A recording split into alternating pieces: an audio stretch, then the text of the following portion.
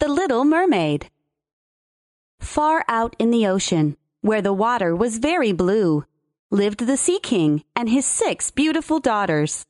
The youngest was the prettiest of them. Her skin was as clear and delicate as a rose petal, and her eyes as blue as a pair of glittering gemstones.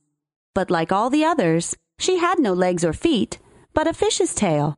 She was an interesting child, quiet and thoughtful, and nothing gave her as much pleasure as to hear about the world above the sea told by her grandmother. Her old grandmother told her all she knew of the human world. "When you have reached your 15th year," said the grandmother, "you will have permission to rise up out of the sea, to see great ships sailing by, and see both forests and towns on the land." The little princess couldn't wait to be 15 years old. Then she could rise up out of the sea to see the world up there and all the people who live in it. The years flew by, and at last she reached her 15th year. "Well, now you can rise out of the sea to see the human world," said her grandmother. "Let me make you beautiful." And she placed a wreath of white sea lilies in her hair. As light as a bubble, she rose to the surface of the water. The sun had just set as she raised her head above the waves. The clouds were tinted with gold and crimson. The sea was calm, and a large ship lay still on the water, while joyous music and song could be heard on board. The little mermaid swam close to the cabin windows. She looked in through the clear glass window panes and saw a number of well-dressed people inside. Among them was a young prince, the most handsome of all, with large black eyes. He was turning 16, and his birthday was being celebrated with much rejoicing. It was getting very late, yet the little mermaid could not take her eyes from the prince and return home. Suddenly the sea became restless, and a moaning, grumbling sound could be heard beneath the waves. Soon the sails were quickly unfurled, and the ship sped up her passage. As the waves rose higher, heavy clouds darkened the sky, and lightning appeared in the distance. A dreadful storm was approaching. The big ship staggered at high speed on the roaring sea. The waves rose as high as the mountains. The ship groaned and creaked, and the thick planks gave way under the lashing of the sea as it broke over the deck. The mainmast snapped, and the ship lay on her side, water rushing in. The little mermaid knew that the prince was in danger. She quickly swam among the beams and planks which were strewn along the surface of the sea, forgetting her own safety. Finally, she managed to reach the young prince, who was quickly losing strength in that stormy sea. His limbs were failing him, and his eyes closed, but the little mermaid came to his rescue just in time. She held his head above the water and let the waves take them toward the shore. In the morning, the storm had stopped, and the sun rose up red and glowing from the water. Its light shined on the prince, and color returned to the prince's cheeks, but his eyes remained closed. The mermaid kissed his forehead and wished that he would wake. They came in sight of land. She saw lofty blue mountains, on which the white snow rested. Near the coast were beautiful green forests, and close by stood a church. She swam with the handsome prince to the beach and laid him on the sand, raising his head high in the warm sunshine. Then bells sounded at the church, and a number of young girls came into the church garden. The little mermaid swam out from the shore and placed herself between some high rocks that rose out of the water. She covered her head and neck with the foam of the sea so that her little face would not be seen, and watched to see what would become of the poor prince. It wasn't long before she saw a young girl approach him where he lay. The mermaid saw that the prince had woke up and smiled upon those who stood around him, but he had no idea that she had saved him.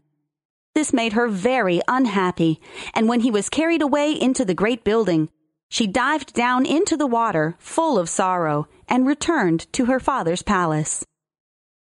The prince's palace was at the waterfront, so the mermaid often swam to the bankside to see the prince. Many evenings she saw him sailing in a beautiful boat, with music playing aboard. She heard the fishermen talk about the many good things the young prince had done. As she grew more and more fond of human beings, she wished more and more to be able to wander among those whose world seemed to be so much larger than her own. The mermaids could live for 300 years, but they didn't have the soul of a human, and this made her long even more to live like mankind. She could not forget the charming prince, nor her sorrow that she did not have an immortal soul. So she slipped away silently out of her father's palace and took the road to the foaming whirlpools where a powerful sorceress lived. Beyond the whirlpools stood her house in the center of a strange sea forest, where the branches of the trees were long, slimy arms with worm-like fingers. The little mermaid was so frightened that she stood still before the woods, and her heart beat with fear. "I know what you want," said the sea witch. "You want to get rid of your fish's tail and have human legs instead, so that the young prince may fall in love with you, and that you may have an immortal soul." And then the witch laughed loud and disgustingly. "Ha ha ha ha! I will prepare a drink for you, with which you must swim to land tomorrow before sunrise, and sit down on the shore and drink it. Your tail will disappear and shrink up into human legs. You will feel great pain, as if a sword were passing through you. With every step you take, it will feel as if you were treading on sharp knives. If you're willing to bear all this, I will help you." "Yes, I will," said the little princess in a trembling voice, as she thought of the prince and the immortal soul. "But think again," said the witch. "For when once your shape has become like a human being, you can no more be a mermaid. You will never return through the water to your father's palace again. And if you do not win the love of the prince and make him love you with his whole soul, enough to marry you, then you will never have an immortal soul. The morning after he marries another, your heart will break, and you will become foam on the crests of the waves." "I will do it," said the little mermaid firmly. "But I must be paid also," said the witch. "You have the sweetest voice of any who dwell here in the depths of the sea, so this voice you must give to me in exchange for the precious drink." "But if you take away my voice," said the little mermaid, how shall I? "Your beautiful form," said the witch. "Your graceful walk, your expressive eyes. Well, have you lost your courage? Put out your little tongue that I may cut it off as my payment. Then you shall have your drink." "So it shall be," said the little mermaid, bending her head. And then the witch took away her voice, and the little princess became dumb, not able to sing or speak. When she saw the prince's palace from the shore, the moon was very bright and glowing. The little mermaid drank the magic potion, and just as the witch had said, it seemed as if a sword went through her delicate body. She swooned and fell, looking as if she was dead. When the sun arose and shined over the sea, she awoke and felt a sharp pain. But before her stood the handsome young prince.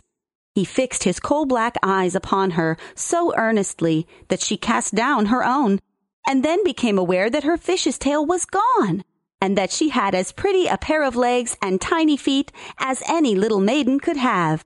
But she had no clothes, so she wrapped herself in her long, thick hair.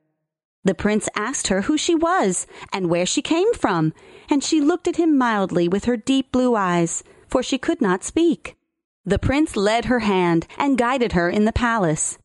Every step she took was as if she was treading upon sharp knives, but she bore it willingly and stepped as lightly as a soap bubble, hand in hand with the prince, so that he and all who saw her wondered at her graceful, swaying movements.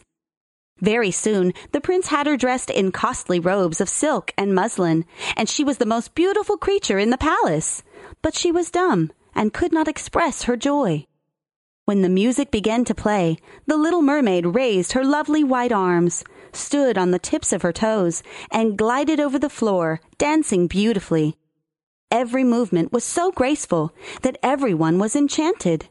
But each time her foot touched the floor, it felt as if she danced on sharp knives. While at the prince's palace, and when all the household was asleep, she would go to the broad steps near the sea and ease her burning feet by bathing them in the cold sea water. She thought of all those below in the deep. As the days passed, the prince loved the princess more and more. "Do you not love me most of all?" the eyes of the little mermaid seemed to say when he kissed her forehead.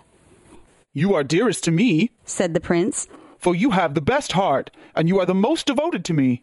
You are just like the young maiden who saved my life from the raging sea. I barely remember her, but she is the only one in the world whom I could love." "He still doesn't know that it was I who saved his life," thought the little mermaid, and she sighed deeply. Several days later, the prince obeyed the king's order to visit a neighboring country, and when he met the princess that lived there, he believed she was the maiden who saved him on the beach, so he decided to take her as his wife.